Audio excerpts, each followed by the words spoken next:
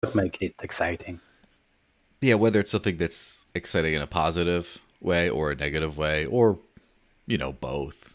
There's always something going on, and it does appear that we're live. So hey, everyone, we're gonna have a fantastic podcast today. Hope you had a fantastic New Year. Let me hit the intro. We'll get right into it.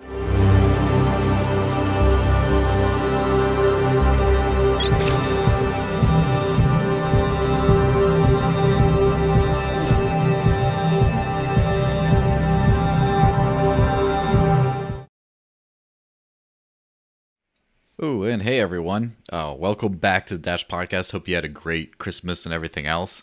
Uh, it's it's convenient that the first day of the year happened to be the schedule that we ended up getting, the new Dash podcast on. So hope everyone had a fantastic New Year's party. Hope everyone still doesn't have too bad of a headache. I know it's that time of the year when that kind of stuff can happen. But before we get into stuff, I'm going to point out this little live chat here. If you go to cointr.ee/the desert links, you can leave a little message with Dash probably or another coin too, and the little super chat will pop up, and we'll read it live. So without further ado, let's say hi to Alex Werner. How's it going, Alex? Good, pretty good. How are you? I'm doing really good, and I've been wanting to talk to you for a while, not just because, you know, you're a good dude, and I enjoyed having you on the podcast in the past, but also, you're right in the thick of things as far as platform development is concerned. And finally, after a very, very long time, we have a testnet release. It's almost done. Something is almost done. It's almost out the gate. And it's was it 2 days ago. We finally got testnet release. So first off, how are you taking the release? Are you happy? Are you nervous? How are you feeling about it? Pretty much happy. Nervous, obviously. There is always that developer side where you're like, oh, but we didn't finish this or that. But Mm-hmm. in the end, it's a big part, and it has been a long journey. I Mm-hmm. think I've been first in this podcast maybe like 2 or 3 years ago, and it has been a long journey to get there. So I'm really happy. I think we bring something really good to the table, like really focused on user experience, well, developer experience. And I can only be happy with that. Obviously, I still see what is left to do, but that's ongoing process in development. You always have new update to do and Mm-hmm. exciting stuff to deliver. Yeah, for sure. So what actually did get released? And this is one thing where there's been a lot of confusion, and obviously I add like a huge long preface to this question. I'm supposed to be hearing from you rather than talking myself, but basically in the beginning people thought, when they thought Dash Evolution, they either thought it meant everything awesome, or they specifically thought it meant usernames and contact lists so you could pay people easier, and that's it. And over the years, it was found out that in order to make that happen in a good, proper, decentralized way, you had to build a big underlying architecture that ended up being what is now known as Dash Platform, which is a data contract platform. You can do all kinds of stuff and have digital identities and a whole bunch of extra data associated with that. And so then people are like, all right, that sounds amazing. When's that going to be out? And then, well, okay, we'll get EvoNet at the end of 2019, which was like a closed, smaller, limited test net, and then basically full release onto the main test net at the end of last year, which is yesterday or 2 days ago. And so that got released. But what specifically got released? Because this is a very ambitious, large project, and obviously it's not everything that it'll ever be. But so what actually did get released? Well, actually, the switch to Ethernet to testnet is actually releasing into an adversarial network. Mm-hmm. Um, in Ethernet, whenever we made update and we needed to, just wipe the data because we wanted to push an update, Mm-hmm. it was something really easy to do. Switching to testnet basically bring the activity of all the other testers out there on which we don't have the way to have them to wipe their own data. So what got released is actually the whole architecture into a real network on which we don't control Mm. the entirety of it.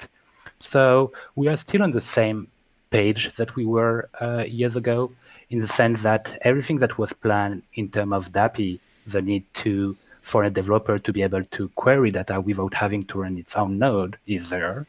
And the ability to store the data, so what is referred to cloud, basically, Yeah. is there. So that's the whole part with Drive. You had some kind of what we called in development dogfooding. Is like you develop something and you start building on top of it, which is what we did in the form of DPNS, the Dash name service. It's basically the ability to, that's what bring identity in a decentralized fashion. This main component is what allow you to then create some application, which can be DashPay, for instance.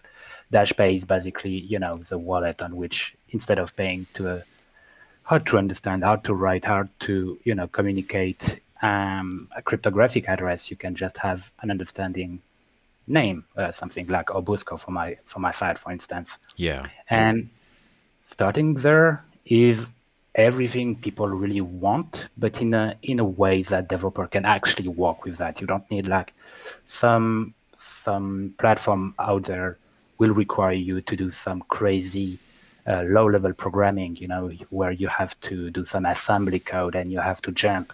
Some other have some compiler on top of that, which help you.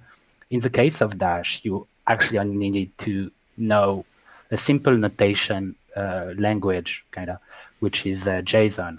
So that's something that any kind of developer, maybe you be Java, C Sharp, JavaScript, we all know JSON because that's how we communicate with server. So even a front-end developer can communicate, can fetch the information from such a network in a really easy way. And that's really the most exciting part to me as a, whole front-end guy that we bring to the table. Yeah, it's exciting that you're basically able to kind of do all that much easier. And so, from my understanding, so I've been testing DashPay, the username wallet, on EvoNet, and through a few different iterations. And so I don't know if I don't think it's switched over yet, but that's going to be very soon switched over to full-on testnet, so it can just be, used. And there were quite a few bugs that were squashed already, and now it's a pretty smooth experience, and it's pretty cool. And so basically at this point, rather than a small controlled group, you're going to be able to get just any person who has any kind of familiarity with cryptocurrency to just sort of jump on board and start using this thing and figure out how it works. Yeah, clearly, yes. And not only the need to figure it out, the whole idea of what we released is you don't even need to go there. Obviously, it's better for you, for your own culture, for your own understanding, maybe for you to help us debug or give us some idea or whatever you want to do. But actually, you don't need anything because we bring with that release, we bring some client. So obviously, you have the GS client, but we have the same thing for Java Android or for iOS in terms of Objective-C. So the only thing you need to do is something as a developer you already know is using a library. We do that all the day, and you use a library. We made the some functions so you actually understand what it's doing without even having the need to read the doc. And so basically we try to remove from using the need to understand anything. You don't need to learn a new language. You don't need to learn assembly or whatever. You just know already everything. You know to use a library. You know already how to use a JSON. You know how to perform HTTP request. And with that three element, you can push and retrieve documents. Yeah, and so basically the non-coder speak of all that is it'll be really easy to build applications on top of this. Yeah. Yeah. So it seems like every time we do the podcast these days, we end up doing like a why does this matter? What's so cool and interesting about Dash platform? Partially because there's always new users and new people listening who might not have seen it before, but also because I think it's something that a lot of people are having a hard time, and I even, probably a lot of Dash people as well, are having a hard time understanding the full scope of like how interesting and cool this is. And to be fair, this was the same case with just about any emergent technology that's in that very like raw and new state. Like for example, Bitcoin. How many years has Bitcoin been out and not really changed too much? It just does the basic send and receive type stuff. Yet people are still writing big long posts about how the uniquely this thing works and that thing works, and you can do this and you can do that, and and just rediscovering things. In fact, but so basically, from my understanding, and this is why I always have someone who's an actual expert like yourself on, so it's not just me saying, "Oh, I think this sounds good to me," and then someone's like, you're wrong. But basically, the unique selling proposition, more or less, of Dash platform, other for the user side. Obviously, the developer side is you can build what the user wants. You can build it so much easier, and just everything just works really well. But so for the user side, you get a decentralized digital identity that you can then use to easily transact with other people. It's not just like a standalone username or something that people can send to, and it makes it a lot easier to send and receive. But you can actually form relationships between other identities instead of just you're sitting here with your data. You can send and receive to other people, but it's like you can actually form connections with them to facilitate all that. And then you can also store some data that's not just transaction data. It's not just this much got sent to this address. Is that a realistic understanding of the whole thing? And keeping the privacy. So So what first you actually want to is keep the more privacy, private about what actually is more private? Because a blockchain is public, extremely auditable. That's the reason why it's so cool, and that's one of the problems with cryptocurrency. Sometimes is it's just all out in the open, which is so anyway, what aspects are actually more private on this? well, basically the reutilization of the same private key you are paying to. So a user will never see that. That's the whole goal of what we are doing, is that you don't need to care. You care to paying to someone that you actually can, a name that you can actually understand. But in the technology behind that, we actually use cryptography in the same way that you would have use it in a first layer, which is you never really pay twice to the same address, yet it's still the same person that receives the money. In the same way, as a user, you don't need like 10 years ago, well, a little bit less, but you don't need like years ago to store a set of private key. You only store a mnemonic. The same concept has been reused in order to facilitate that payment in such a way that I will be able to receive multiple payment from multiple persons that do not get into a single address. That's why maybe, Alice, as one of my contacts, will not necessarily know what is the address I have with Bob. So that in this way that the privacy exists in difference to having a simple tipping address that is public on internet, and anyone can, just send you some dust in order to know when you move or where you move or, stuff like that. Yeah, so the actual transactions, not on-chain sending and receiving of Dash, but the actual relationships between users and things like that. So say I connect with you, and as far as I know, in the beginning, the actual connections might be public for a while. Is that still the case? Like the initial connection? No, it's public only for you and for me, because we have the information in order to create the elements that allow us to transact.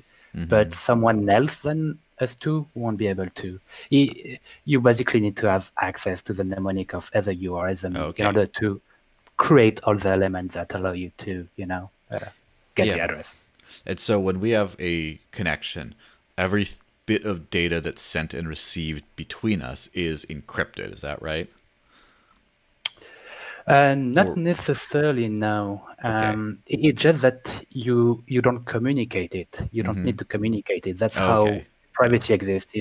It's not like something like you need to pass it on let's say you send me a DM on Twitter, and Twitter can read my DM, and then they can have the address.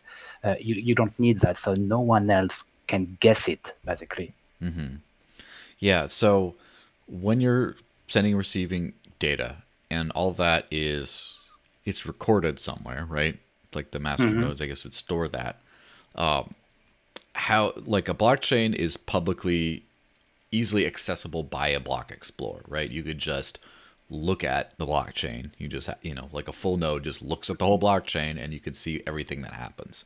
Now, obviously, when there's platform data that's stored, who can look at that data? Anyone that knows the transaction ID or the address. Mm-hmm. But then again, it only works for the first payment. Then you switch to a second address that you still can know. You know which are the ones you already use or Yeah. not.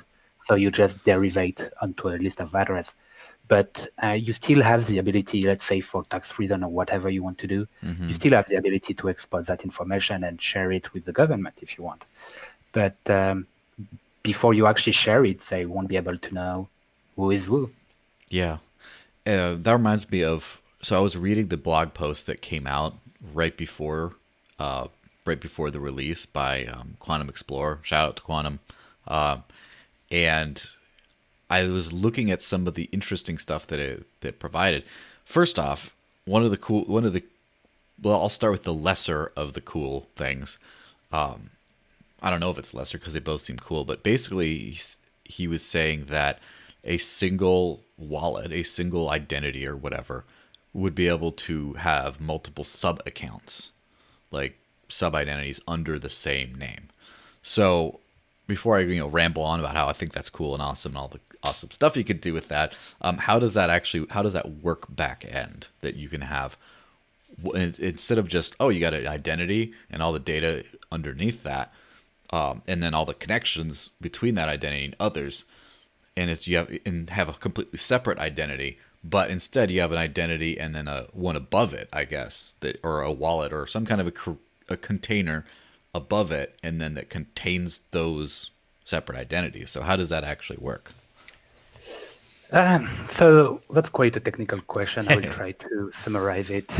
Basically, from the mnemonic that you own, you get a private key, a Mm-hmm. master key, as we call it, because it's from there the root of all the other keys that will be created. Mm-hmm. The system inside will basically do that derivation, which is basically you have a key, you do some computation, and you have a new key that is based on the first one. So you need to know the first one. That's where the security lies. Mm-hmm. That's how you basically can restore your wallet because you have that first key and everything get flow from there. Mm-hmm. And from all those different keys, that basically can be different accounts. Obviously, you make use of derivation paths and stuff like that. But that's basically how the system works. You have a single key and everything just flow from there. And the system has some kind of consensus on how you want to derive what are what we call passes, just a way to derive this key. And there is a meaning behind that. There is some kind of a small consensus on how you should do that that stuff, and that's how you can get to derive a sub account. That's how you can get to derive specific address for payment. So whenever you hold a single mnemonic, you can have multiple and actually an infinite amount of addresses, and you will always be able to restore them. The same idea applies for sub accounts that can then have infinite address. The same idea can apply for basically everything in the system. It's really just a nice use of cryptography in order to really enhance usage, and still in a way that the user don't actually need to even understand what I just said. Yeah. They, derivation is not necessarily a word they need to know. Mm-hmm. We used to have a time where derivation had multiple consensus, and you had the need to actually modify that. Today it's not the case. So we are all on the same. Every other wallet are on the same page on the derivation. So you can port that from the DashPay wallet to even a wallet you create. I mean, with the GS. SDK, it's actually pretty easy to do. It's actually mostly done for you. And so you just can create a UI on top of it if you want.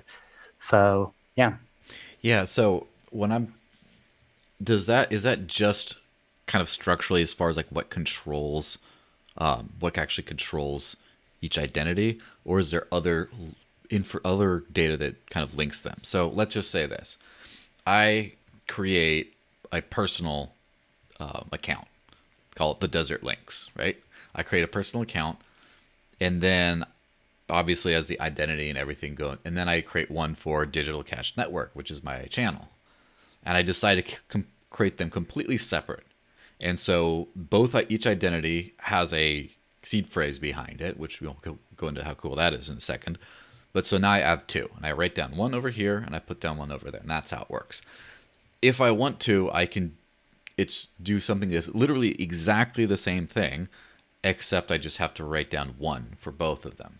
Is that correct, or is there some more it's a little differences? bit like when, let's say you have your current wallet and it has a mnemonic and you Yes. have an infinite number of receive address. Mm-hmm. A previous receive address, let's say whatever, which is, has actually a public key and a private key associated with it. And the private key, you can just extract it and, hand off that one to someone else. And he will still be able to actually get the fund on this specific address, touch them, move them, but he won't have access to all the other one because what you gave him is only a subpart of the information that is needed in order to transact with something. In this case, only this keeper. So the same thing can be done in everything else. When you have two different mnemonic, you are totally separated. The master key is totally separate, so you can do everything you want. You can pass it and, whatever. Yeah. And so, say I create the one instead of both. Uh, and obviously these are like boomer questions, as I call them, and but it does help the audience to kind of understand the full scope of this sort of thing. Say for example, I form a connection with you, like I add you as a contact personally because we went out and we went out for breakfast or something, and I'm like, oh, I forgot, I got to pay you back. So we connect. So I send you some money, and then you decide you like the podcast, so you decide to send a donation or something, and so you connect to the Digital Cash Network, my professional thing. So if I have them both under one, both derived from one seed, then do you still have to connect to two separate ones, or once you connect to one that I control under that seed, it works for both of them now? No, it's still separated, Mm-hmm. and there is a reason for that. Just because you might want to, you might want to make the distinction between the two accounts. For Mm-hmm. you, it doesn't change anything. You receive the money, whatever, and you can always retrieve it. But at the point where you want to hand that off to someone, someone else, than, I don't know, maybe you have an employee that deals with receiving the money and do the accounting stuff, you might not want him to actually have access to your own personal other account. So what you will do is that you will hand off the sub account directly to your accountant or whatever, and you will keep the first account. You will still be able to do the same thing, except the key will be with less ability to derivate, actually. Yeah. And so, is there a way? So, say I decide I'm going to control both, but then at some point I decide I'm going to retire. I'm going to become a farmer or something, go off in the countryside, raise sheep, and I don't want to do this crypto media stuff anymore. And so someone says, "Hey, I like your channel. I like the stuff you do. I would like to keep doing what you were doing." And I'd say, "Sure, I'll sell it to you." And can I then split off one of those things and just give it to someone else? Or because I derived it from the same origin, now I will always control both of those accounts? You can handle it off, but on the ability to you lose the access to it, you will actually need to make a full transfer. And the issue there is the ability to redo the connection again, Mm-hmm. because it has to. the derivation, it's hard to prevent you to accessing that one from the same master seed, because that's how you actually initiated the derivation. So that's why right now it's better to actually have two mnemonics separated, Mm-hmm. just because the ability to totally get you off the ability to derivate that again is not something that is done right now on testnet. Yeah. Well, I should point out, by the way, that for some reason the live super chat isn't updating in real time. It's taking a little bit long time, but I did get a couple. I got a blank message, and thank you, Anonymous, and I got another one from Anonymous that says, "Thanks for your podcasts." So thank you very much, Anonymous. I'd love to be able to put that on the screen, but apparently it's a little slow to update. But it might pop in later. But anyway, no, I'm still reading them, and I will still verbally say them live on air. So we're talking about the different mnemonics and seed derivation, and the fact that you can have just one little recovery phrase written down and control multiple accounts. That also brings back the thing that I thought was the coolest, which is I already think it's cool, to be honest, that with cryptocurrency, you can take all your funds and you just write down or memorize if you're playing it risky with your memory games, right? But you could write down somewhere just 12 or 24 words, just a series of words, and then that's all your money. And wherever you can hide that, you can take it with you. It's just like you don't have to carry a big like safe of gold bars across borders or anything like that. You don't have to have a computer or a device or something special. You just have like some words, and you can just plug that in and just get your money back. And that's always an amazing innovation that especially a lot of like the Bitcoin maximalists like to talk about, because they're all focused on the store of value aspects of it rather than the transactional aspects. And while I might disagree on that, I do think that's something that I don't think enough people think about, how game changing, how revolutionary that is. But from my understanding, with Dash Platform now, you can do the exact same thing, except not just for your funds, but for your whole digital identity. And so from my understanding, that would say I have my two accounts or whatever, and I can write down a little phrase that's associated with that can just restore them if anything goes wrong. But that's everything I have, and that backs up not only my funds, but also my contact information, my username and stuff, my identity, also my relationships, right, my contacts with other people.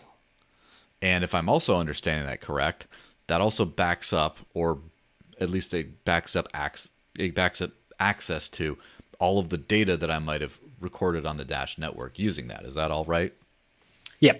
And even like, let's say you want to have you have some information and you want to encrypt it, right? Mm-hmm. So maybe someone encrypting is actually easy. If you can store some data, you can just encrypt the data that you have stored. You just need to have a way to actually get it back. But whenever you do that, you actually can store encrypted data onto the chain that no one else than you can actually read. So you could always get the same information from the same mnemonic. Also, the mnemonic, you know how to memorize a 12-word, 24, and actually even bigger than that already. The only reason why you think you cannot do that is because you don't have the techniques that allow you to memorize that. But there is big literature on how to, maybe you have heard of Mind Palace and stuff like that. Mind Palace is one way, but there is some kind of brain protocol that you can get up with, and that will allow you to retain big information in your brain and basically forever, because you have made it easy. You transform words into scenario, and so instead of memorizing words, you just memorize a scenario in your head, and you can convert that back to words. But every data is actually tied to the mnemonic, so everything you store actually on the chain can be fetched back just from that mnemonic, because the wallet plus the protocol definition that you made into the JSON that we talked about can just be can just be retrieved because you actually have all the information from a single phrase to get every information that you have ever stored. You just need to know that you have access to this app or that app, Yeah. but that basically it. And even that is an information that you can actually get stored and retrieve. So that would be, let's say, a separate app that do the information of, okay, I transacted on this app, and this app, so that when you restore your mnemonic, you actually go fetch the information always in a way that the user doesn't really need to do anything except knowing its mnemonic. And obviously, if you don't have yet the technique to memorize everything, just there is secure way to store that Yeah. And so backup, and you know.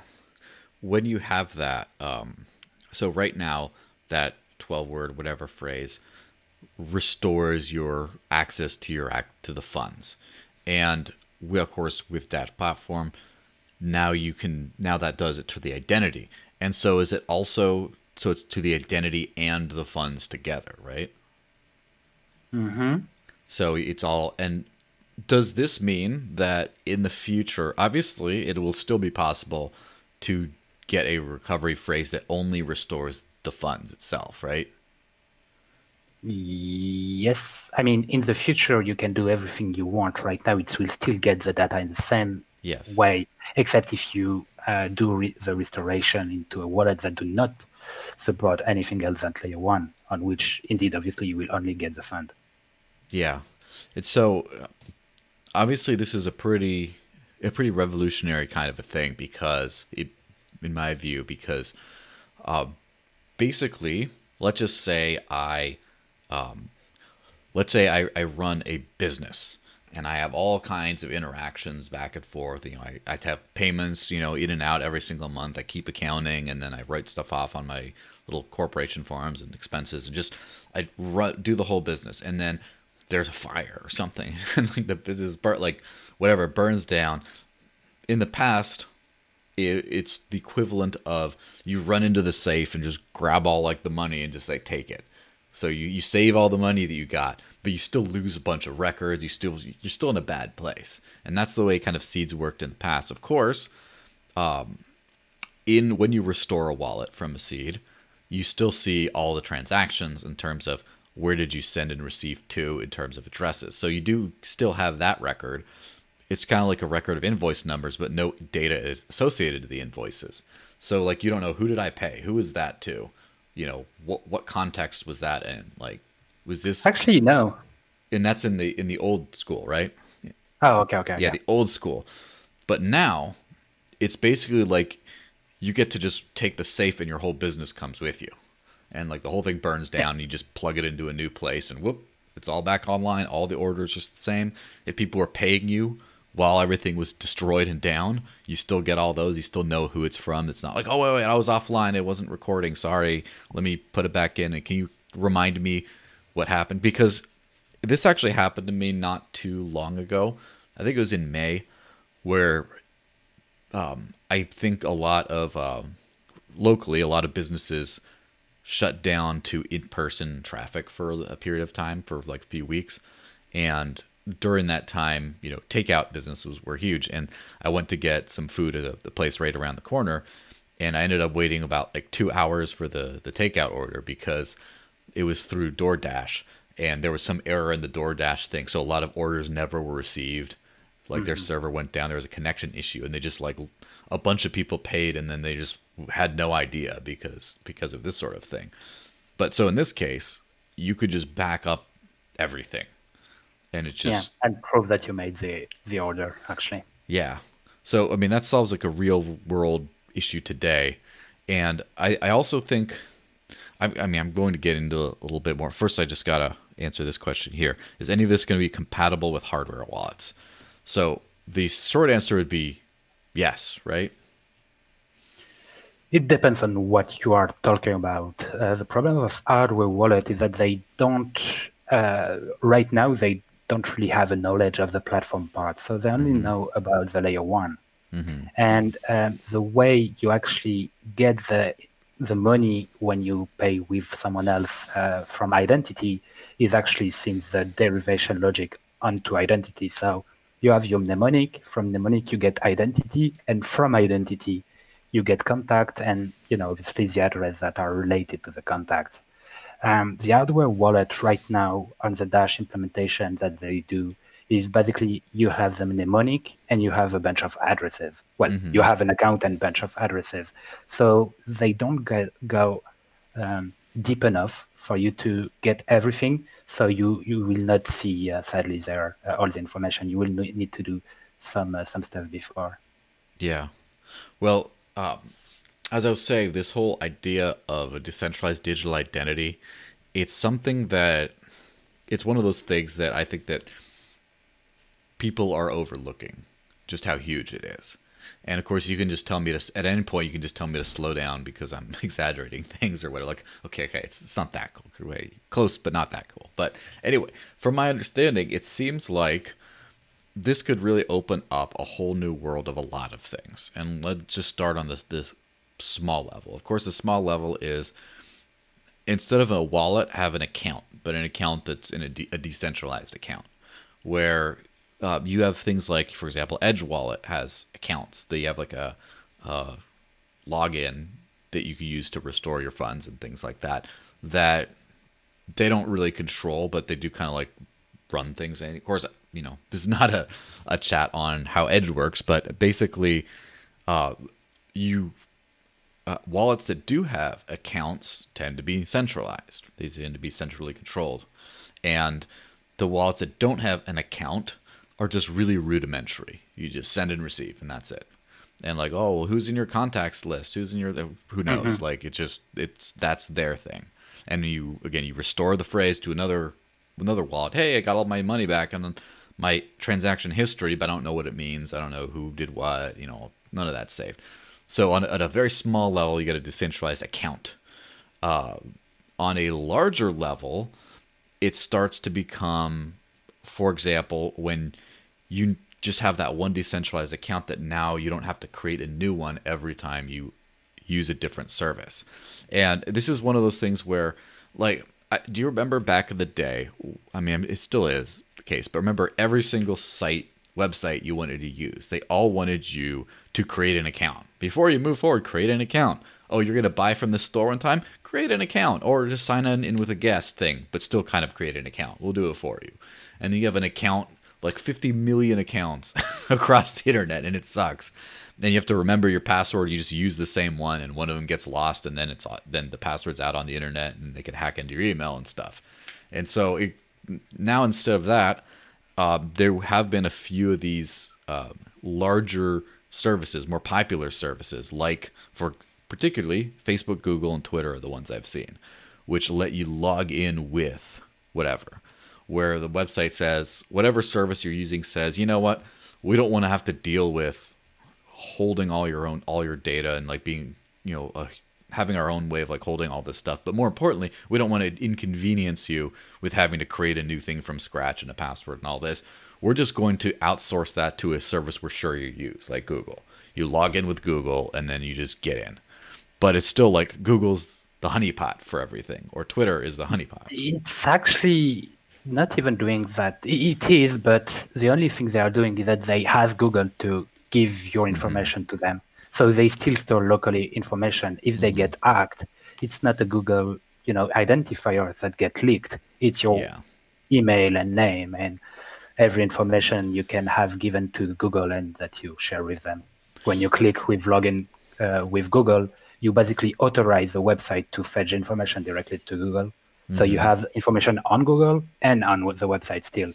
It's easier for you as a user to basically don't need to enter anything, but sadly the result is still the same. It's like a UX hack, but it's not actually any better. Now, but it's a good way for Google to know where you transact and for it's a mutually beneficial relationship in these parties, not necessarily beneficial to you, however, as the user, other than it's easy to get in there. It's easy.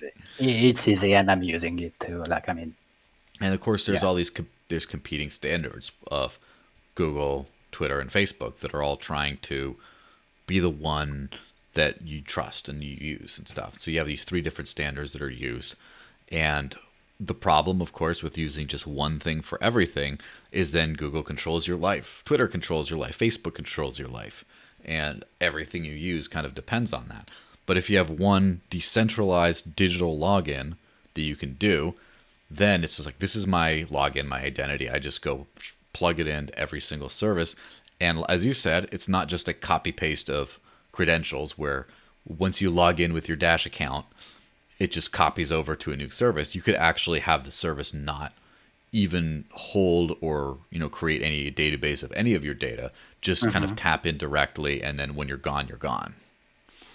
Yeah, you can have the service only trust some kind of signature that only Google can provide. And if you are able to provide that and it's matched with the ID from Google, and because they are connected to Google, you know that the user is actually the user you pretend to be. So yeah, there is way to do that.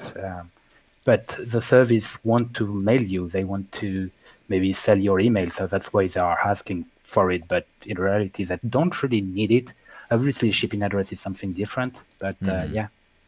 Yeah, so basically your personal credentials are much more secure in that you don't have to actually trust a single company with all your information that they can then control. But also, none of these can lose your information, and then it's out there and can be exploited. Which it also reminds me, for a while I was writing articles every time there was like a credit card hack, and I used credit cards. I used cards for a very short window of my life, right? I was, young and using like a mostly cash only, especially because I traveled a lot, and I was using like cash only kind of stuff until, until probably about 20 years old, and then from like 20 to like 27 or so, that was like that window of using cards and stuff. And then since then, of course, just all crypto. And so it always blows my mind when I go back and think about how horrible it is that when you give a credit card number, it's like you're giving keys to your car. It's in order to pay for anything, you just give someone basically an unbridled license to just take money out of your account. And it's always like, I understand that there's consumer protections in some ways, and there's limitations, and you can contest charges and things like that. However, it still blows my mind that the world works that way. That it's like that's such an insecure system that the only way to give someone money is to just. It's like imagine that the only way you could pay someone is you took your wallet and you just opened and let them put their hand in and like take out what they need. It's just like it's actually even worse than that. Okay. I've moved out here and there because people leak your data and you want to move sometime. And always I'm registering in order to have electricity and stuff like that. In order to do that, you have I think it's the same name, but the IBAN, the bank number. Yeah. And you give that information, and that's the only information you give. And then you have a paper that they send to you, and you have to sign the paper and get them back in order for them to have the right to remove the fund. Trust me or not, but I've never ever signed the paper. I've never returned the paper. It never has been a problem. They always have been able to get the money from my account. And the IBAN is actually pretty public information, right? It shouldn't be that this single information without my consentment is enough for them to take my money, yet they always have been able to do that. I'm probably not in the legality, or they are not. I don't know who is the problem, because I mean, the paper, you need to give them the authorization to get the fund out, but they don't even care. They don't wait for you to give them the paper, and they never actually ask it from you. They send it to you, expect you to send it back after signing. If you don't do that, they still get your money out of your account directly in their pocket, which is good. I mean, I want electricity, I want to have a phone, but it always amused me that, you actually don't even need to follow the process in order to get the fund subtracted from your account.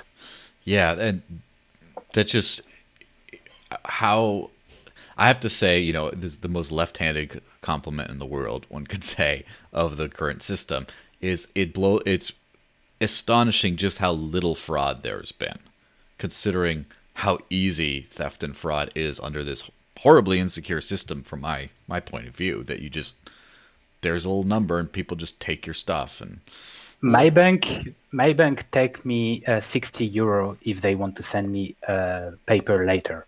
I don't know if you don't call that fraud, but that's not far. yeah, it's pretty nasty.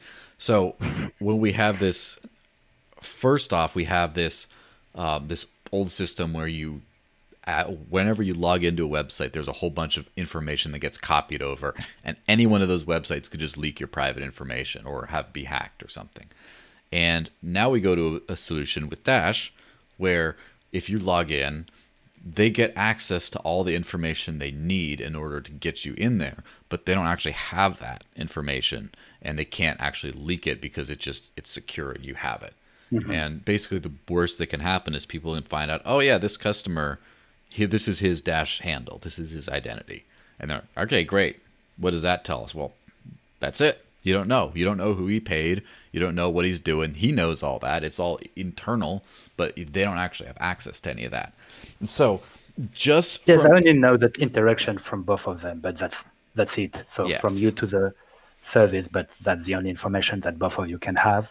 You have all the other information. He have all the other his information, but someone exterior just getting into one party cannot guess what the other party has. And in this case, actually, they really cannot have that much information.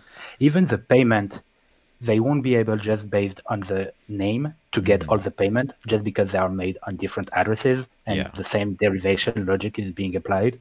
So, yeah. yeah, it's a security, a what maybe hyperbolic language, but in my view, a cyber security revolution of sorts. In that, before you just hackers getting your stuff is like, you know, all the old people are just scared. Oh, what if the hackers get it? And you know, it's like a real threat is hackers getting your stuff. But now there's nothing really to hack. You can't really, and of course, every time I say something like that around a developer, there's always some kind of like, well, technically, you know, I'm sure there's like every system has a potential vulnerability, and every potential vulnerability, of course, if discovered in some way, gets fixed, so it doesn't have that vulnerability anymore. In the cryptographic part, I'm not worried. The only problem is really with the shipping address. For instance, let's Yes. take the Ledger hack. The Ledger hack basically leaked real physical address of many of people. And how could you have prevented that is not easy because it's still part of the service to actually do something to encrypt the data that they got. They can technically prevent anything to be leaked because they can encrypt it. But if they don't do that, they still need to know the real address on which they want to send you a ledger or whatever you are subscribing. So technically, indeed, it's a little bit difficult, but there is answer, and it's called, cryptography. Yeah. Well, by the way, I just got a live chat. Apparently, it's working again. Please make the CoinTree link in the description clickable. So, by the description, you mean the video description of on YouTube, or do you mean like on the screen, like the button here? We press it, because I can't really do anything about that as far as I know. I don't know. Or if you do know how to do that, I can kind of, would be really great is if we have a system where you can actually hit it live and the little menu goes down live, you enter the thing, and then it interacts with that. But anyway, that's cool stuff. So we're talking about, identity and like an online login with just like stuff like that. But then let's take it to a much bigger level, the mind-blowing level, because I find the concept of identity to be very fascinating, because it's a human construct basically around something that just is, which is, people. We exist. What are we? Who are we? And naming of humans has something to do with it. Like, oh, that dude over there, what's his name? Oh, that's Bob. Okay, well, there's another Bob over here. Which Bob is it? It's Bob, son of this, or Bob, the builder or whatever else, whatever he does for a living, or Bob of this town, or and then that's where naming conventions come from. And then at some point, people were trying to find like how do you impersonate, how do you how do you make sure that the identity of this person is secure? Like how do you know this person is who they say they are? Well, of course, if you recognize their face, you know it. But if you don't know them, you just heard of this name. Oh, how do I know you're the guy? Well, then if you have writing systems, then you start doing like a signature that like only I can write like this, which also blows my mind because today a lot of things require signatures like payments, and no one has a unique signature anymore. Everyone just goes like this and it's okay, it's signed. It's good enough. Like what? Like we're still using that? It's crazy just because it's like an old system. And so at some You can point, actually yeah. even pay, like when I was young, like really young, I quickly figured out that if I do the signature of my mother, I Hmm. could get off with all the school issue, that whatever. So I did that all my year. And when I get older, I started to ask myself, okay, but what happens if I do a signature that is different than the one of my identity card? Hmm. Well, nothing happened. I mean, I'm not in jail, so I think it's normal. No Well, one not cares. yet. No one verified. Here it comes. Well, there is probably prescription now, I hope. I'm not 100% sure it's illegal or not. I don't Yeah. really know, actually. Well, I guess we'll find out. But uh, just so at some point, identity ended up being something that a certifying body had to say something. They found a way that you it's like the ultimate source of truth on who this person is was a governing body, usually like a government, where I'm sure every country has like an ID card or something. First off, like there's the birth certificate, where like who are you? Like are you even a real person? Well, clearly you are because you're there, right? But no, you're not a real person unless you have that piece of paper saying this person was created, and when they get created, here's this piece of paper that says this is now a person. This is what they're called, and that's kind of like the root derivation phrase that you get everything from the birth certificate, and then you get your government ID, and then a special number associated with it, I'm sure. And that's the thing used to prove everything. It's like, okay, I am so and so. Well, how can I be sure? Well, here's my number. There we go. And each sort of trusts the government, whether it's willing or not, to ascertain who you are as a person. But for example, I know multiple people who do not have birth certificates that were born at home, did not get ever taken to the like, on purpose in some cases, right? Just were not.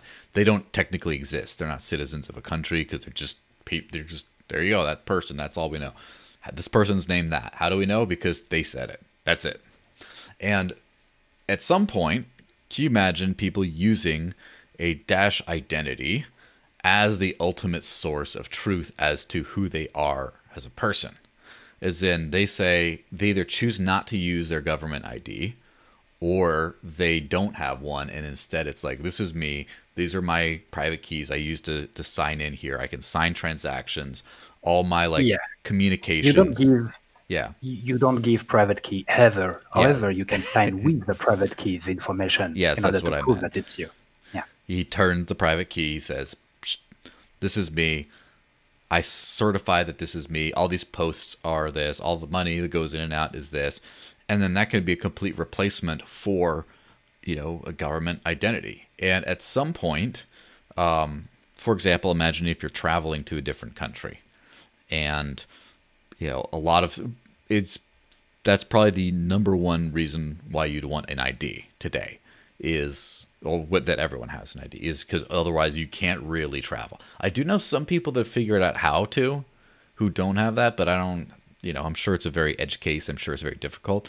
But for example, say if you're a country like let's say pretend Liberland, right? You know that country, right? That's near Hmm. Serbia or whatever. I don't know how they conduct business, but say they decided to allow non-governmental persons into the country who basically they're people, but they want to allow people who don't necessarily have government citizenship. And for example, I had an old professor who was born in the UK but not of UK parents, and for a brief period of time in his life, or I don't know how brief, he was a stateless person. He didn't exist according to any government. He had no citizenship, and he had to later get that, and it was very problematic. So say there's someone like that, or there's someone like who doesn't exist on any database at all, but they have some. Actually, it's not. Yes. I had the same issue up to my 17 or 16, I don't remember exactly. And you used to think that you cannot pass certificate, you cannot pass driving license without having this kind of identity.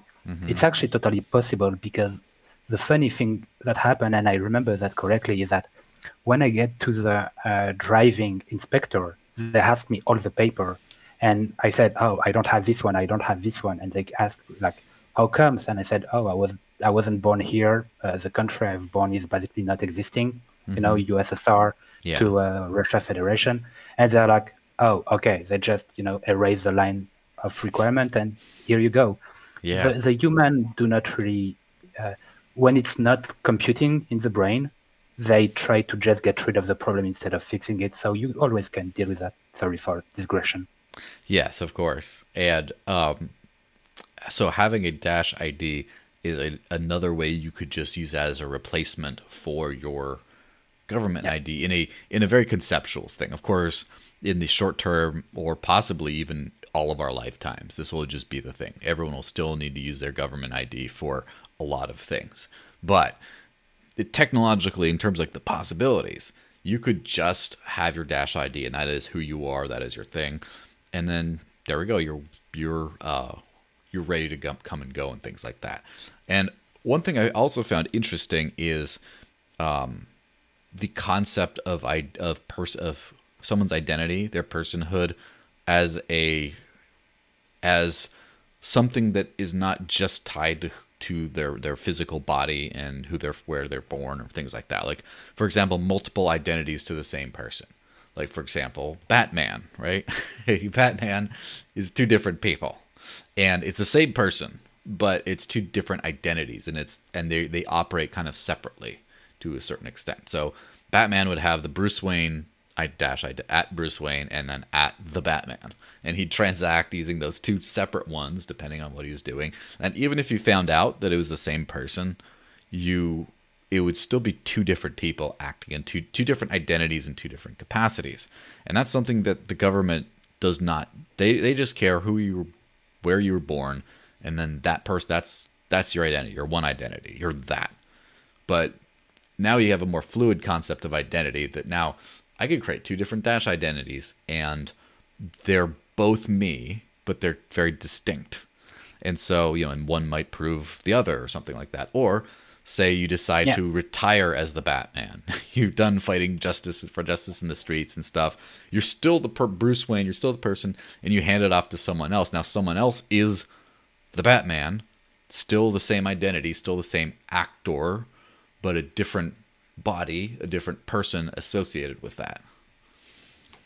Yeah, you basically can make the persona a thing that is individual but can have an existence as long as people agree with that. Yeah, obviously. Yeah, clearly. Like I mean, at some point, you need to be careful with leaking the information. With the Pope, it's a little bit different because it's multiple person taking the identity of one persona. When in the example of Batman, I guess it's only one person incarnating a persona, and he tried to cut the link between the persona and the person, basically. Yeah, clearly. Yeah, so we did have a comment about this. Problem is if you lose your keys.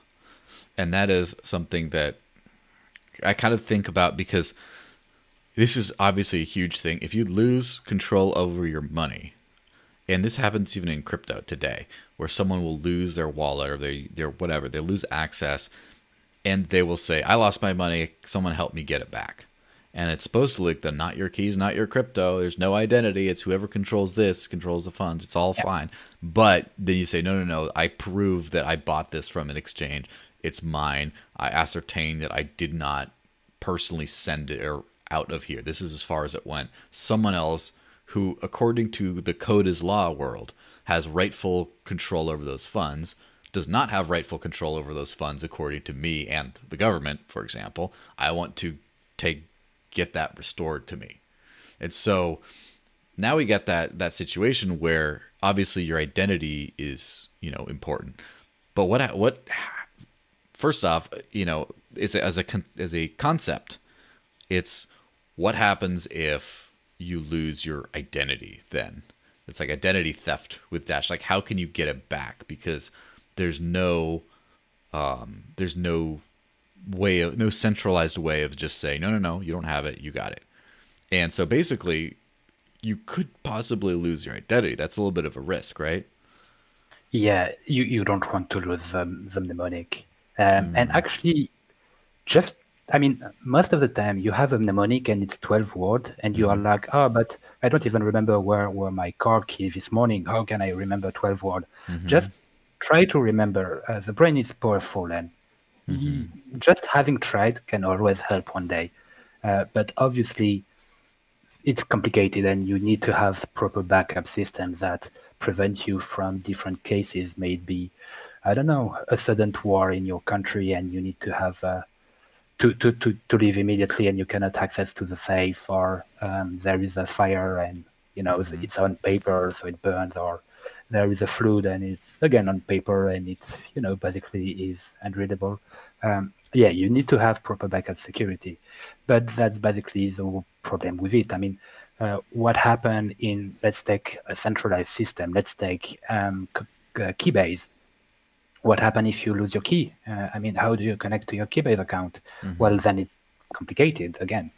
So yeah, it's a problem if you lose your key, clearly. And it's really hard to find any systems that do not impede the decentralization. I mean, Yeah. It basically we'd have to have some sort of a multi-sig kind of a thing where someone else could, take part custody of over that, even though they couldn't run away with it. You include someone else in on it, or could have like a backup, or you could also have like a backup account, right? And I know some I people mean, have that. what does happen to your identity when you die and you never plan for it? What happened to your phone if you die and you never plan for it? I mean, at some point it can be smart to, hand off. Maybe it can be smart. I don't really know. But to hand off part of the mnemonic, and not just like that, like there is a proper way to actually store a mnemonic in multiple parts, and give that to separate member of your family. But then you need to trust that they will only reunite them when you are dead, and not, there is a way to deal with that. But yeah, it can be complicated. Like, what happened if you got into an accident and you didn't even know that you were into crypto? Yeah. Like, you don't even remember that. How do you do? Like, you need to plan for this kind of stuff. In the other way, that's the only thing you need to really care. Like, the mnemonic is a set of words, and you just need to care about that, and that's it. And nothing can stop you, not even a government. Well, they can annoy you, but they cannot really stop you. You can travel to any country, be in any country, and retrieve the fund, and always live. And it prevail in terms of war. Whatever can happen. And yeah, you just need to remember that you ever had used crypto. Yeah. But if you put that in your brain, there is something to do even in case of big event. Like, you can retrieve element from your brain, you can retrieve element from your past. It's just not the best solution, because you never know. Of course. Or you could have like a tattoo on the inside of your lip here that has like tattoo your seed phrase or something. And then you just always have it. Again, we're not talking about necessarily smart things to do. We're just talking about there is some possibilities. smart thing, yeah. There is some smart thing here, yeah. Yeah. One day you do a X radio and you find out that you have something inside of you, and it's actually an NFC with the key inside. Yeah. Maybe.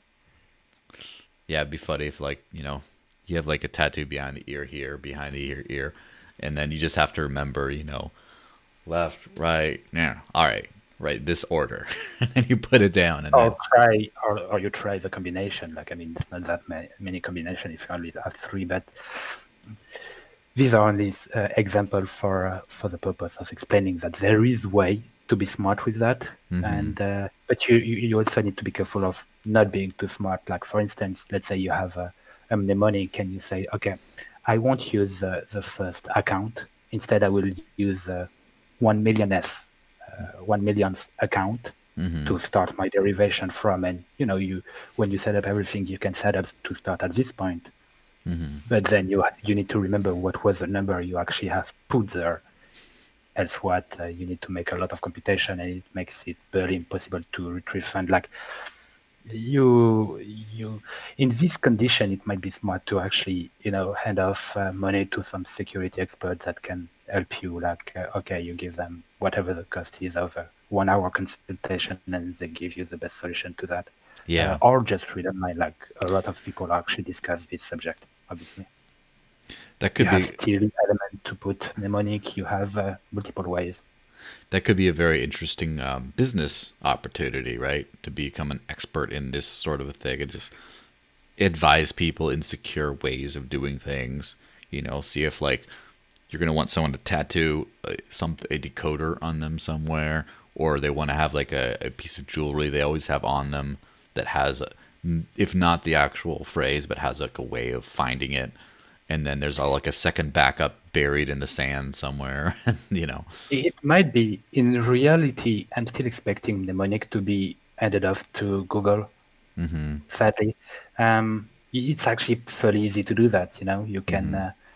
but there is too many people having that information. And I think in the term of adoption, it's not impossible that we get to a layer of removing all the issues that we might have a service that succeed on just doing that, like because people want that, they don't really care about that. Obviously, here we try to educate people and explain them that no, no, Mm-hmm. no, keep it, secure it, backup it. But what will happen where really everyone will be on board? Will they go to do that? I mean, how many people have in the early days gave a paper wallet to people and never actually store themselves what they gave to the guy? And Mm-hmm. years later they're like, so have you still the money? And he said, oh no, I actually never used it, and you cannot even retrieve it because you did not keep it. Mm-hmm. It seems that even having money on a paper and get it out of the paper, it's something that people might not even care because, well, maybe it was early and crypto was not the thing it is today. I don't know, but Yeah. It definitely makes you think about, in particular, Bitcoin, but also other cryptocurrencies, how much of the supply is like valid supply, like how much of it is just gone forever. Because I remember in the early days, people just, not in the early days of like 2013, like there was even earlier days than that, of people just printing out paper wallets all the time. I have a paper wallet here, I have a paper wallet there, and then they, all kinds of weirdly, put something on a thumb drive and put it somewhere, and oh, we discovered like how much is just like gone forever. And so, a lot, clearly a lot more than what is. I think so. I think if you take, for instance, Bitcoin or so, I think the part of liquid Bitcoin is like maybe 10 or 15%. mm-hmm. But in the early days, obviously, you had people mining with their own software. I never found the fund I had mined. I mean, Mm-hmm. and I've never really took the time to try to fetch them because they are probably like dust amount or amount that I couldn't even moved because of the fee. Well, maybe now, well, now we are probably in the same problem again. But Yeah. it doesn't worth even trying. But it's a little bit of fun. But also you had the faucet. Mm-hmm. Obviously, at that time, the faucet was giving you like 10 cent or 20 cent. But in terms of crypto element, it was worth a lot. So Yeah. you had Bitcoin faucet, but you had basically Dash But faucet. it's You a had little bit of fun, but also other you had crypto the faucet too.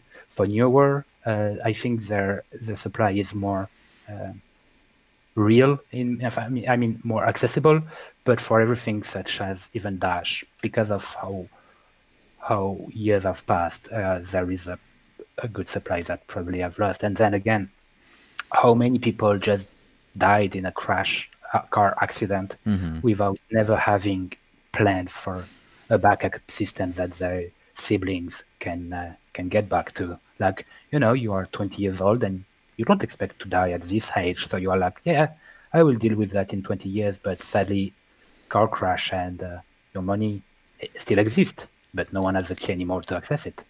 Yeah, that actually happened to a friend of mine. He was traveling in a different country. He was, I guess older, but not super old. But he was just traveling in a different country, and he just like got a heart attack or Yeah. something, and then his family could not figure out how to retrieve his Bitcoin because he just like he just held it, and now they just don't know how. And I don't remember if they managed to do anything like that, but it always is a little bit weird when you see there's just the social media profiles of people who are no longer with us, because I mean obviously they can get deleted centrally at some point, but before then it just is like, oh, this is just, it's empty now, it's still like you still Hmm. see the smiling picture and everything, but it's just empty now. But that's a little bit of a that's a dark and philosophical road to go down. But anyway, the thing about all this cool identity stuff,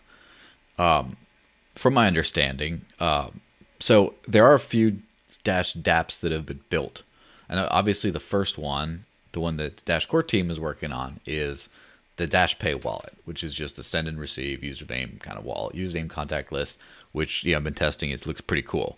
Now, there have been some other cool things, and I don't know. Have you been paying much attention to the other things that have been built on platform? Not to all of them. Like Hmm. we're at a point where even being at Dash since I don't know 3 or 4 years, Hmm. I get overwhelmed with how much thing can happen, which for me is the most one of the most exciting things, and I really want to be overwhelmed. But Hmm. I've tried mostly the console because I've been working a little bit with. I've been, the whole concept about the MetaMask equivalent Yeah. for Dappy and the Jumbo messaging app. Yes, that's the thing.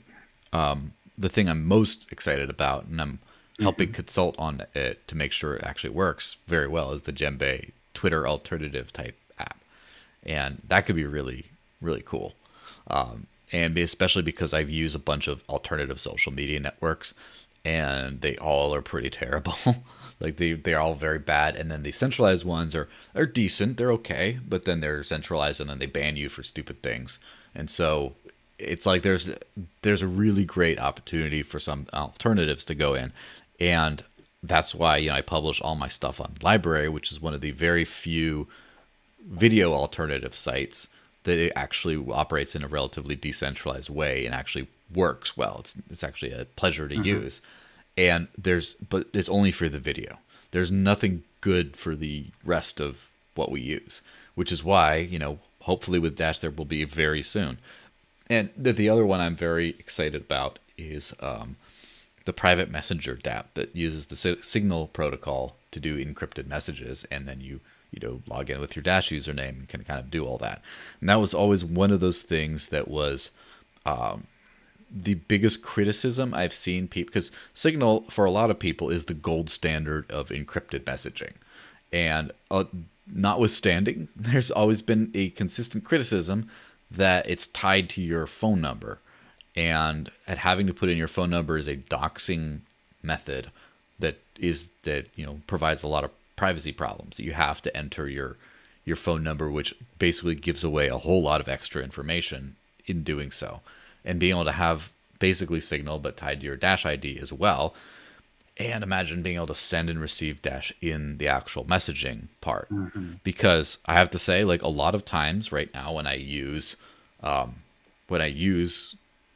example, Dash, and I send and receive to people, if it's in person, beep, scan the QR code, right?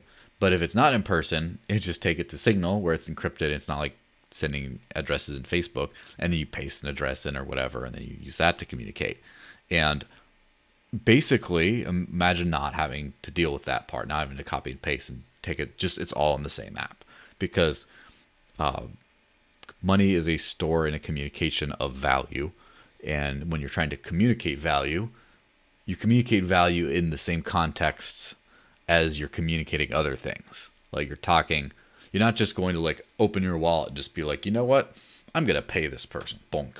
Like, no, that's not how it works. You're talking to them first. Hey, how's it going? Oh, I love the podcast. Here, I'll send you some money. Or, hey, can I buy some chickens off of you? I know you have a new crop of chickens. Oh, sure. And then from that, comes the actual send. So hopefully when this whole thing hits mainnet in, a couple months, few months, who knows, again, obviously with the testing environment, you have to see how well it turns out before you decide to say it's done.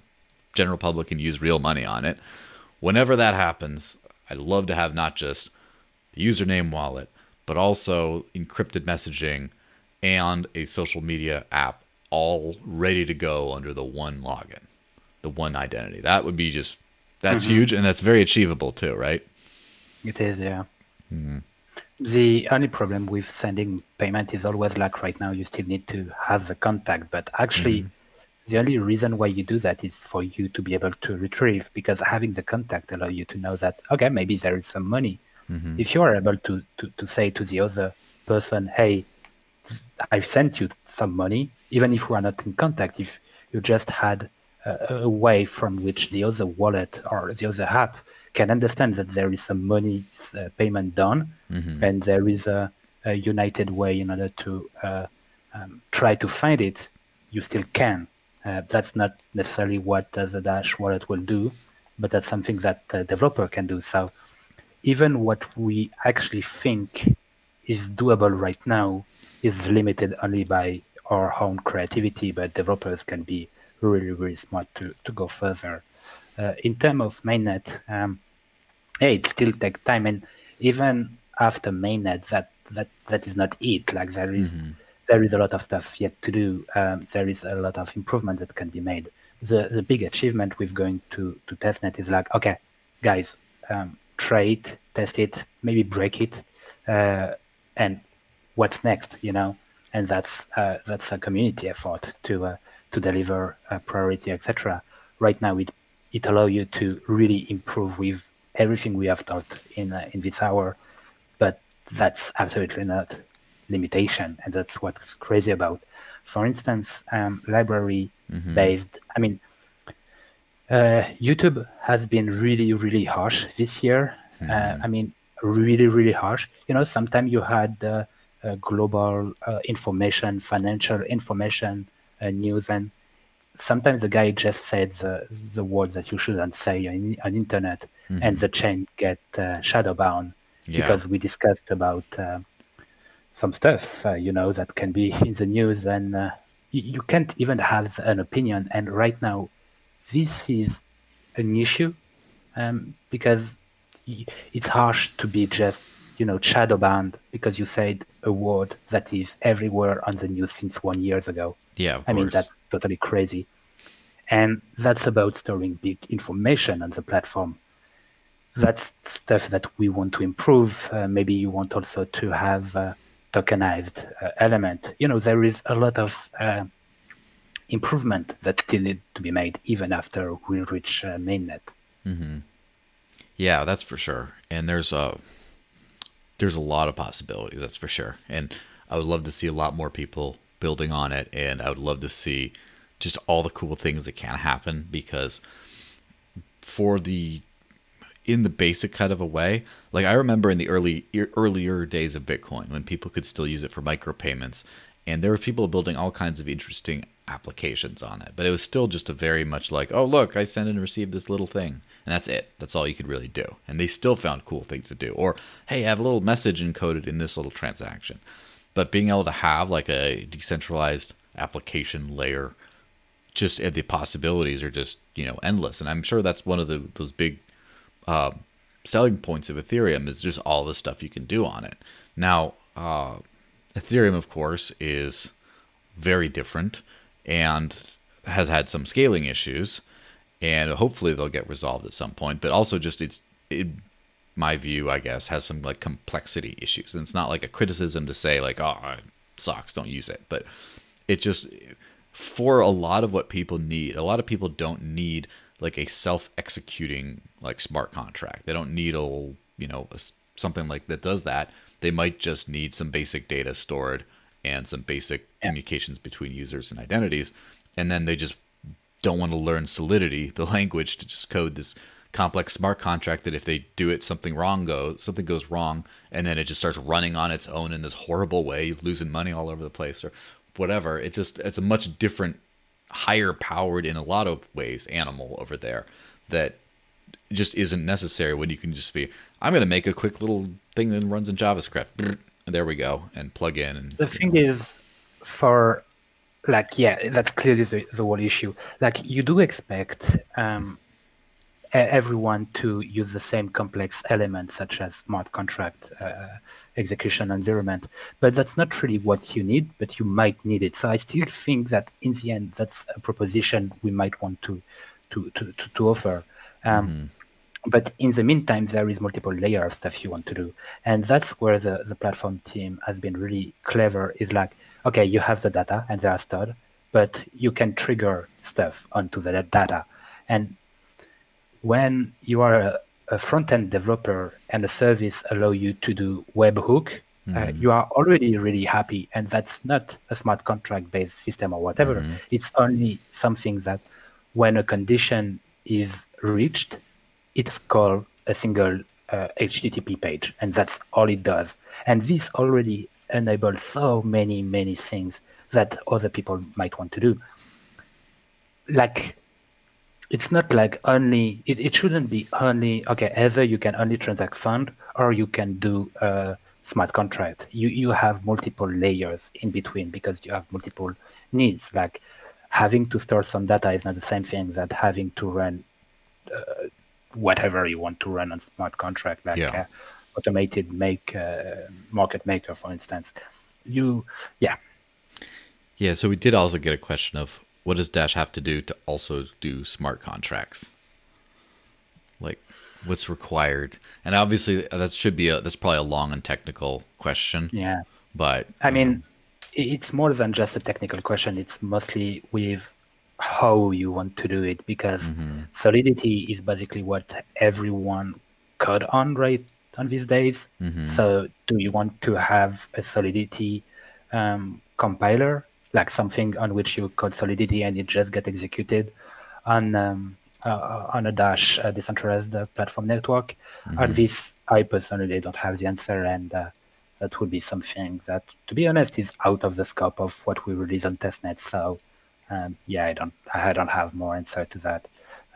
It's not that hard. Like, I mean, it really depends on how. Not that hard. I mean, I don't want to say this kind of stuff, but I mean, these are components that are available, open source, and that we could include inside Dash. Do we want to do it this way or not? That's something else. I remember in 3 years ago, I think, or something, there was that project called RSR Rootstack, I think, which was basically smart contract on Bitcoin. And I was discussing with one of the members about, like, okay, can we do that on Dash? And what would be limiting us to do that? In the end, what really people need, what really a developer need, is not necessarily a smart contract right now. The question might evolve, because now people want to do automated decentralized market maker.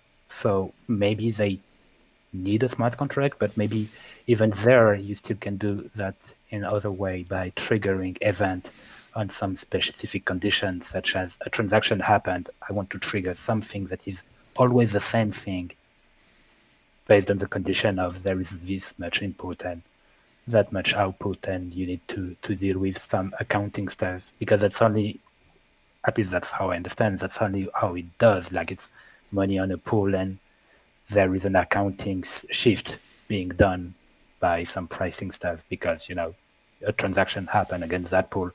Do you really need a smart contract to do that?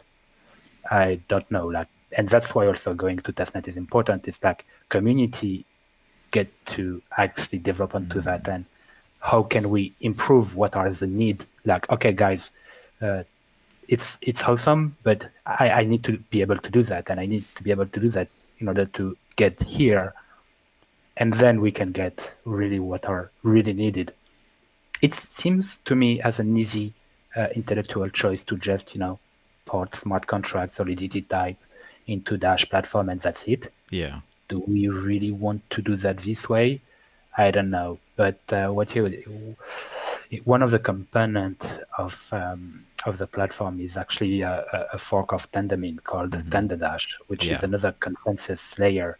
And from there, there is a lot that can be done. So execution, there is already all the logic in order to isolate some execution, but it's for now limited to what we do with that.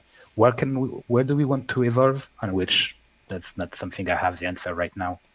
Yeah, well, that's for sure, and maybe not even by the end of the testnet phase, we might not even have that answer yet, because as always, we'll see what gets built, we'll see what people need, we'll see what roadblocks people run into. Oh, I have to use this and that, and it's technically a decentralized application, but because I need to reference these few centralized things, it's not really worth it. So if only I could do this in a decentralized way, if only, okay, then we need extra functionality.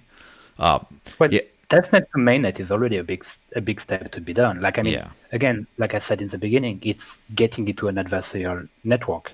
Like right now, we don't control testnet. There is other actor. Like, whenever you want. I mean, most of the time they always run a node on testnet, but the most obvious case is like you want to integrate Dash, so you start on testnet, you start running a masternode or whatever there, and you look at it before going into mainnet and accepting funds from user, etc., etc.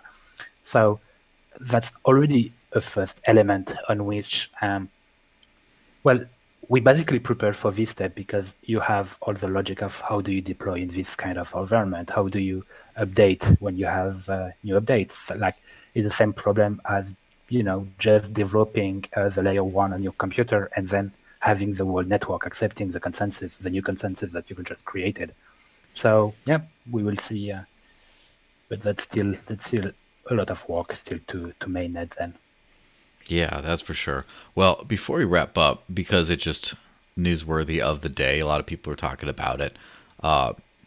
Bittrex, I believe the US-based exchange, delisted Dash, Zcash, and Monero, and I believe it was like 0.06% of Dash's trading volume, so a very minuscule amount of Dash's trading volume. About double that for Zcash from someone in a Zcash group I'm in said, but still very minuscule. However, a lot of people have been reacting negatively, saying, "Oh, this is the sign of bad things to come," and Dash is a privacy coin, and all privacy coins will get delisted and things like that.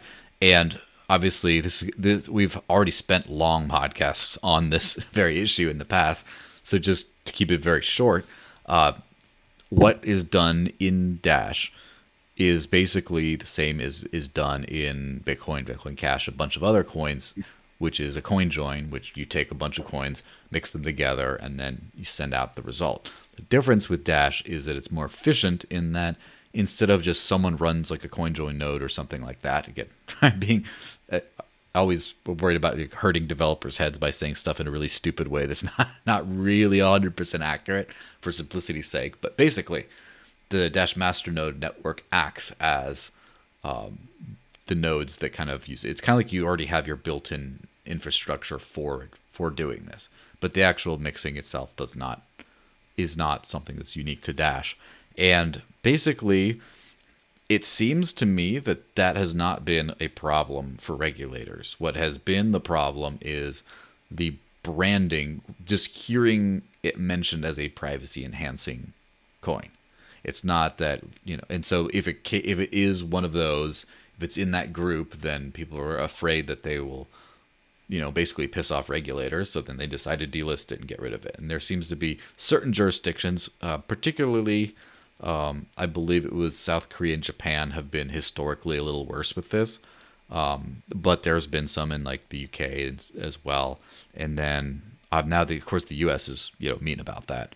But it's funny because there's two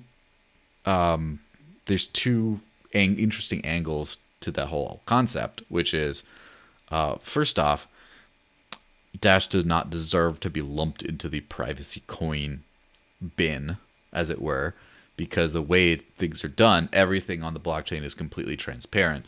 There's just a linkability broken between your funds and then where they go. So basically, if you don't want someone to know who you paid in that case, or if you don't want someone to know where you got the money from necessarily, then it helps with that. It helps so you and there's plenty of very legitimate reasons you'd want that, but it doesn't mean that no one can tell you have money, or it doesn't mean that, it doesn't mean that it's not still all public and auditable and stuff like that. So it's useful for the good guys, less useful for the bad guys, in a very obviously Clearly, yeah. a very stupid kind of a generalization kind of a way. But um, on the other, Everything, yeah, everything you can do with Dash, you can do on Bitcoin too. The only difference is that on Bitcoin, you will need to use a service from someone else. In this case, you don't need to use the service of anyone else because it's a decentralized service in the protocol itself, in the masternode layer itself. But that's basically the same thing. Thinking that it's hard for the government to actually trace you with this system is not that easy, and even on Bitcoin or whatever, because they are smart and they will try to still get the information. So the government can know, and it's basically what you said for the bad guys. A bad guy won't use it, but not having another of your peer, like a physical buddy that just love to spy on you, and well, in this case, it will be harder for him because he won't have all the service to trace you back and etc. So yeah, it's really an exaggeration of.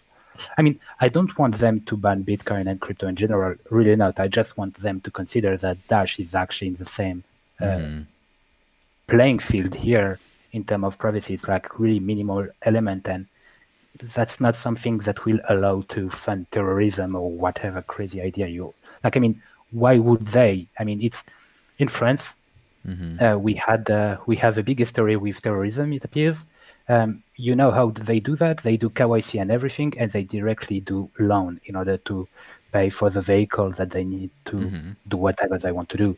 So they don't even need the money in the first place. They just loan it in totally normal loaning structure, and that's it. They don't even need to pay back because at the end they do not really like there is no one to pay it back. So thinking that Dash will fund whatever kind of stuff like that is really, really far-fetched. yeah, and basically I believe, and I haven't kept up super closely to the issue, but I believe that Dash has been relisted on a bunch of exchanges, or a few of them, or has had planned delistings canceled after further communication with them. And Because you can do the same thing. So if you get to the regulator or the exchange and you actually give them, okay, I did this and I did exactly the same thing on Bitcoin. What is the difference between these two? They won't be able to answer, and that's a good way to educate them at, oh, it's actually really the same thing. The only element is that you don't have a third party. It's in the protocol itself, but it's only CoinJoin, and that's basically it. yeah, So the listing get relisted afterward. And okay, Bittrex is a little bit complicated because it's, like you said, 0.07%. And obviously, are Dash making really money to Bittrex? I don't know. Like maybe, you need to keep up with. Obviously, when you list a ERC20 or a dead coin, it's easy. You have no maintenance to do. But when you list Dash, you actually need to get in touch. Well, we get in touch. DCG get in touch with the exchange in order to provide them comprehensive way to do the update, etc. I mean, it's a living coin. There is update and everything is there. So maybe there is also that part that might be complicated for them. I really don't know.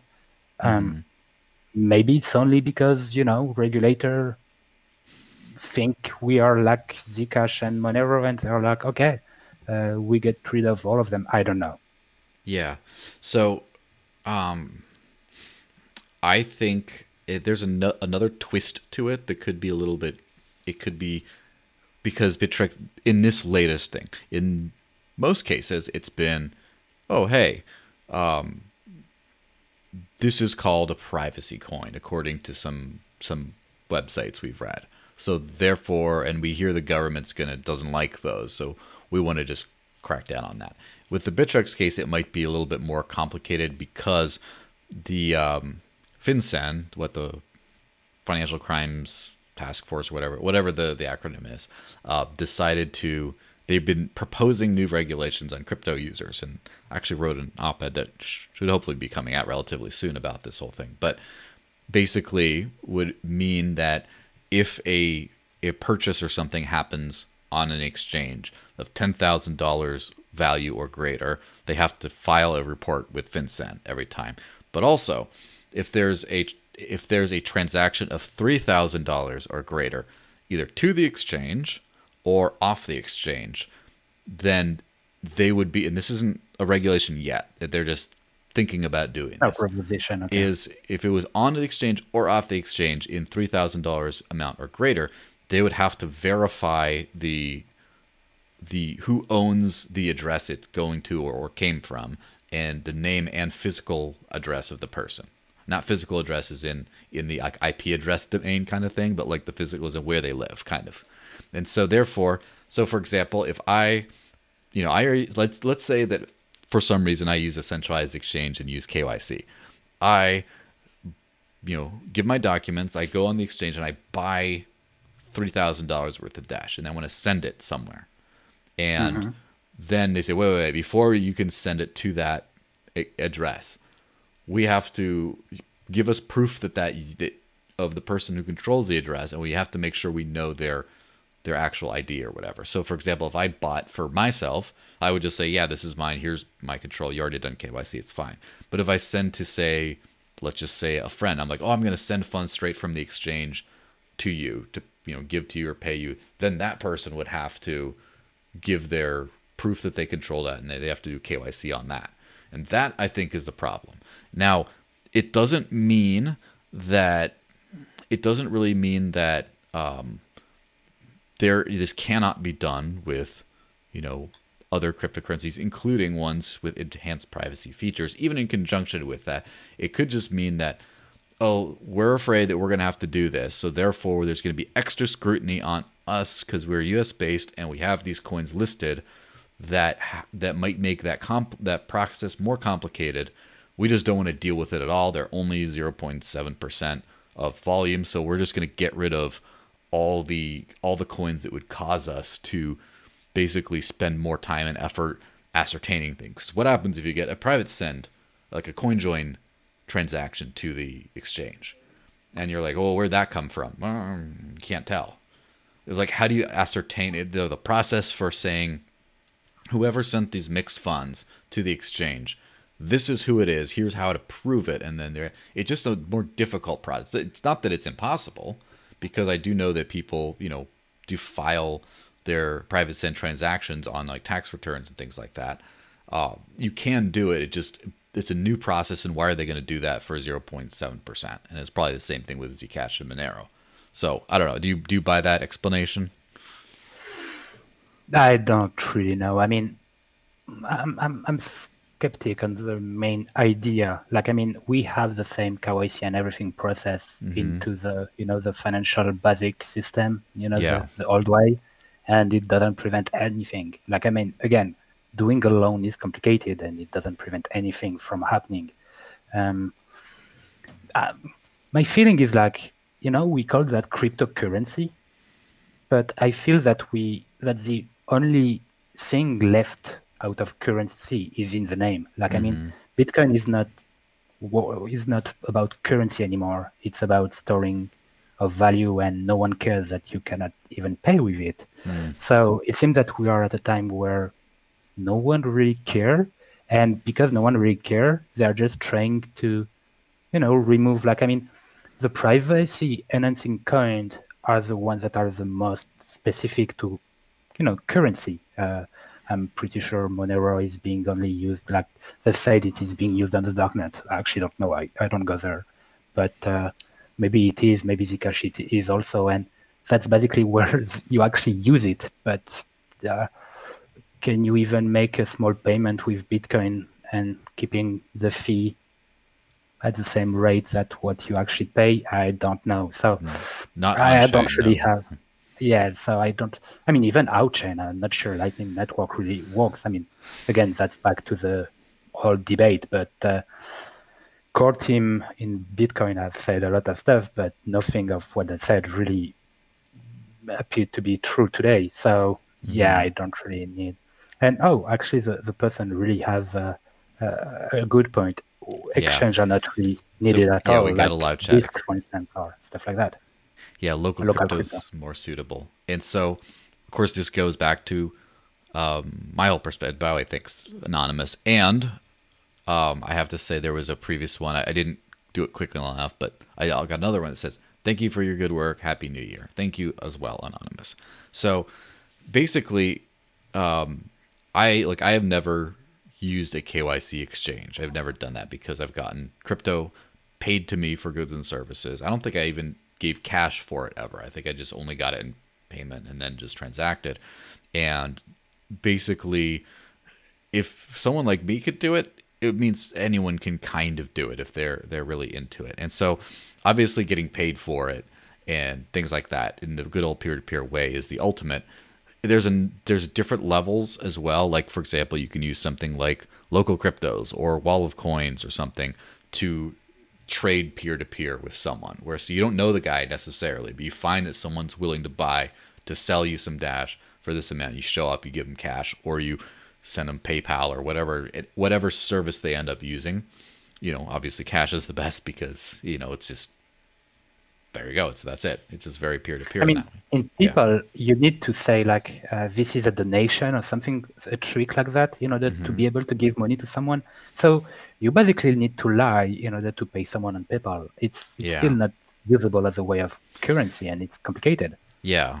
So there's also one of the biggest things back when people still had meetups and people would show up at meetups. And by the way, I'm going to be hopefully restarting the Dash meetup around here relatively soon. It just is scheduling changes and things made it a little bit more difficult, in addition to, of course, these uncertain times, as they say.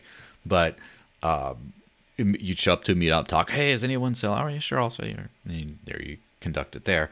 There's also a cool service, which I never had much luck using because it was just, the UX was very difficult for me, but it's Bisq, BISQ, which is a decentralized client. It's not a website, right? You have to install the client, and you make trades peer-to-peer with people, and you can actually just buy and sell any cryptocurrency they support, and it works, and no one can censor it. So there's plenty of ways you could do this without that. The thing with exchanges, of course, they provide a whole lot of liquidity. Think about any centralized anything. As much as we hate centralization, centralized control over something means a certain guarantee, not necessarily, but a better chance of a guarantee of a certain experience. So, for example, if I get to say, if I have centralized control over the live chat, and especially over this one here, what I get to show, what I get to shows up. So, for example, the reason I have centralized control over this that pops out right here is because when I first set it up, someone started putting a bunch of racial slurs in there. And so I'm like, okay, I don't want to show that on the video in front of everyone. So I exert centralized control to make sure the experience is good. And that's kind of what centralized exchanges can do, is they make sure that you can buy what you want, that there's going to be enough liquidity, you can trade it for what you want. They make sure the experience kind of works, whereas a more decentralized exchange is kind of like, well, let's see if the market materializes. And of course, it's also easier. A lot of people can just give their ID, do the stuff, it works. And then on another level, and this is more important with Bitcoin than with Dash, but still, you don't have exposure to the actual technology yourself necessarily. Like, you can buy Bitcoin, you don't have to receive it. You have to deal with, like, wait, is it a normal address? Is it a SegWit address? There's even another SegWit type address. Or did you send it to Lightning? Oh, there's like a bunch of different, you don't have to figure that out. You don't have to deal with waiting. You just hit buy. Now you have Bitcoin. You can sell it. Now you sold Bitcoin because it doesn't actually move. You're dealing with the exchange instead. There's a lot of things that make it a lot better. So I think we definitely need centralized exchanges. I don't think we need. I'm really not agreeing. Like, it's not the case yet, but let's imagine that you have an automated market maker built onto Dash, okay? Yeah. And that you are able to create your own token onto Dash, okay? Mm-hmm. And then you create for your company your own token, and you basically have a legal agreement that they are equivalent to one physical share of your shares of your company, Mm-hmm. okay? do you really think you will have the same liquidity that you can achieve on the decentralized automated market makers type of stuff that you will have in any centralized exchange? Probably not. They won't even Mm-hmm. list you. And even today, on some ERC20 listing, the liquidity will be way better on something like Uniswap that they will be on many of the Yeah. centralized exchange. I had a friend that is a little bit on cryptocurrency altcoin, and he basically is stuck on an exchange just because I think it was Aleph or whatever is the Yes. thing, and it just cannot. It's not the same price. Like it's maybe half of the price it is, Mm-hmm. and he's just stuck on the centralized exchange. Would he have been using AMM in order to transact? He would be better off. So it's not even true. Mm-hmm. Plus, now like you have the a new retail interest in crypto that is ongoing. People will need to get to the KYC. Obviously, Mm-hmm. right now the exchanges are still open, but will be closing like they already did in the past, like 3 or 4 years ago? I Mm-hmm. don't know, but the whole process is like, okay, your friend told you about getting some Dash since years, and now you finally decided to go there because you are not really trusting that, like, I mean, there is too much dollars or euro being created, and you're afraid that it makes no sense anymore, and you don't know, you want something that is uh, that have less chance of, just doubling each year. And you finally decided, well, you need to get through the KYC. It can take a long time, and if Mm-hmm. there is retail people getting interest, then it can take even longer. Maybe something like BISC or whatever is a better Yeah. solution. So Yeah. They're I simply think these were different. true, but it is not true anymore. They do not offer better liquidity. Mm-hmm. They do not offer better fee. At least that's how I understand it. Maybe I'm wrong on it. Mm-hmm. I should actually read more about to verify that, but I'm really not sure it is the case anymore. It was clearly for years Yes. and years. It was better to use a centralized exchange, but right now we are at a time where, and I actually have, I know someone that is tied with an exchange, and Mm-hmm. he got, people in exchange mostly is like a little bit like when we say, yeah, Bitcoin is controlled by China. It's not necessarily true because in China, the China. people that, yeah, it's kind of the idea, like the people that are in China and that were in Bitcoin mining since the early days, their involvement is maybe tied to other idea than, agreeing with the CCP. Yeah. So you have the same thing with the exchange. Like when you say like, okay, when you are a developer, you can work for a pretty nifty price at every kind of, Facebook, Google, whatever you want. When you go into a crypto exchange, it's probably because you have an idea in your head being like, oh, okay, there is something there that interested me. So these guys are interested in many stuff. Mm-hmm. And when they got so many difficulty with the regulation, they start to think about going decentralized exchange. They are still working at their exchange right now, but it seems that a shift might come with the DEX because of that. Because like they try to put so many barrier into the exchange and put so many, like, it's really really really expensive to do KYC for a company. It makes having a user really hard to be Mm-hmm. profitable. That whole problem is actually what, to me at least, maybe I'm wrong, but to me it looks like that's how they are losing the main benefit. Like, I'm totally agreeing that we need to make sure, like, yeah, everything need to pay the tax, and you shouldn't fund stuff that are designed to kill people, or I'm totally agreeing with that. However, the best way to do that is maybe not the route that they are going into right now, Yeah, of because course. right now it seems to do the opposite, and people get interested with decentralized exchange where I don't think there will be KYC. So you will lose going this way. Maybe they will be fast enough and it will be really painful, but it seems that what they do will not work for them. That's their shame. Yeah, I definitely agree that I'm pretty sure in the future we will see much fewer centralized exchanges as far as like the whole exchange thing. I think we'll always see centralized services, but they'll probably be more likely brokers rather than exchanges, or they'll just be like, uh, what do they call it? Custodial wallet solutions in where you'll have like a Coinbase wallet type thing where you have a little login with your email and password. You have all your money on there. You can buy and sell right on there. And if you lose your stuff, someone can get it back for you because it's all custodial. Like, I'm pretty sure it'll be more of that. But as far as like the exchange infrastructure moving on to decentralized exchange is probably better. And it's probably inevitable, especially with the inherent honeypot risk of exchanges have a ton of money and they're just, people are going to hack them, get their hot, drain the Binance hot wallet, whatever it is, just go for it. So, and even for an exchange, like one of the big element of DAPI is like, okay, guys, in order to have an API on which you can access, you need to run the node and you need to get it open and you need to keep the update and everything.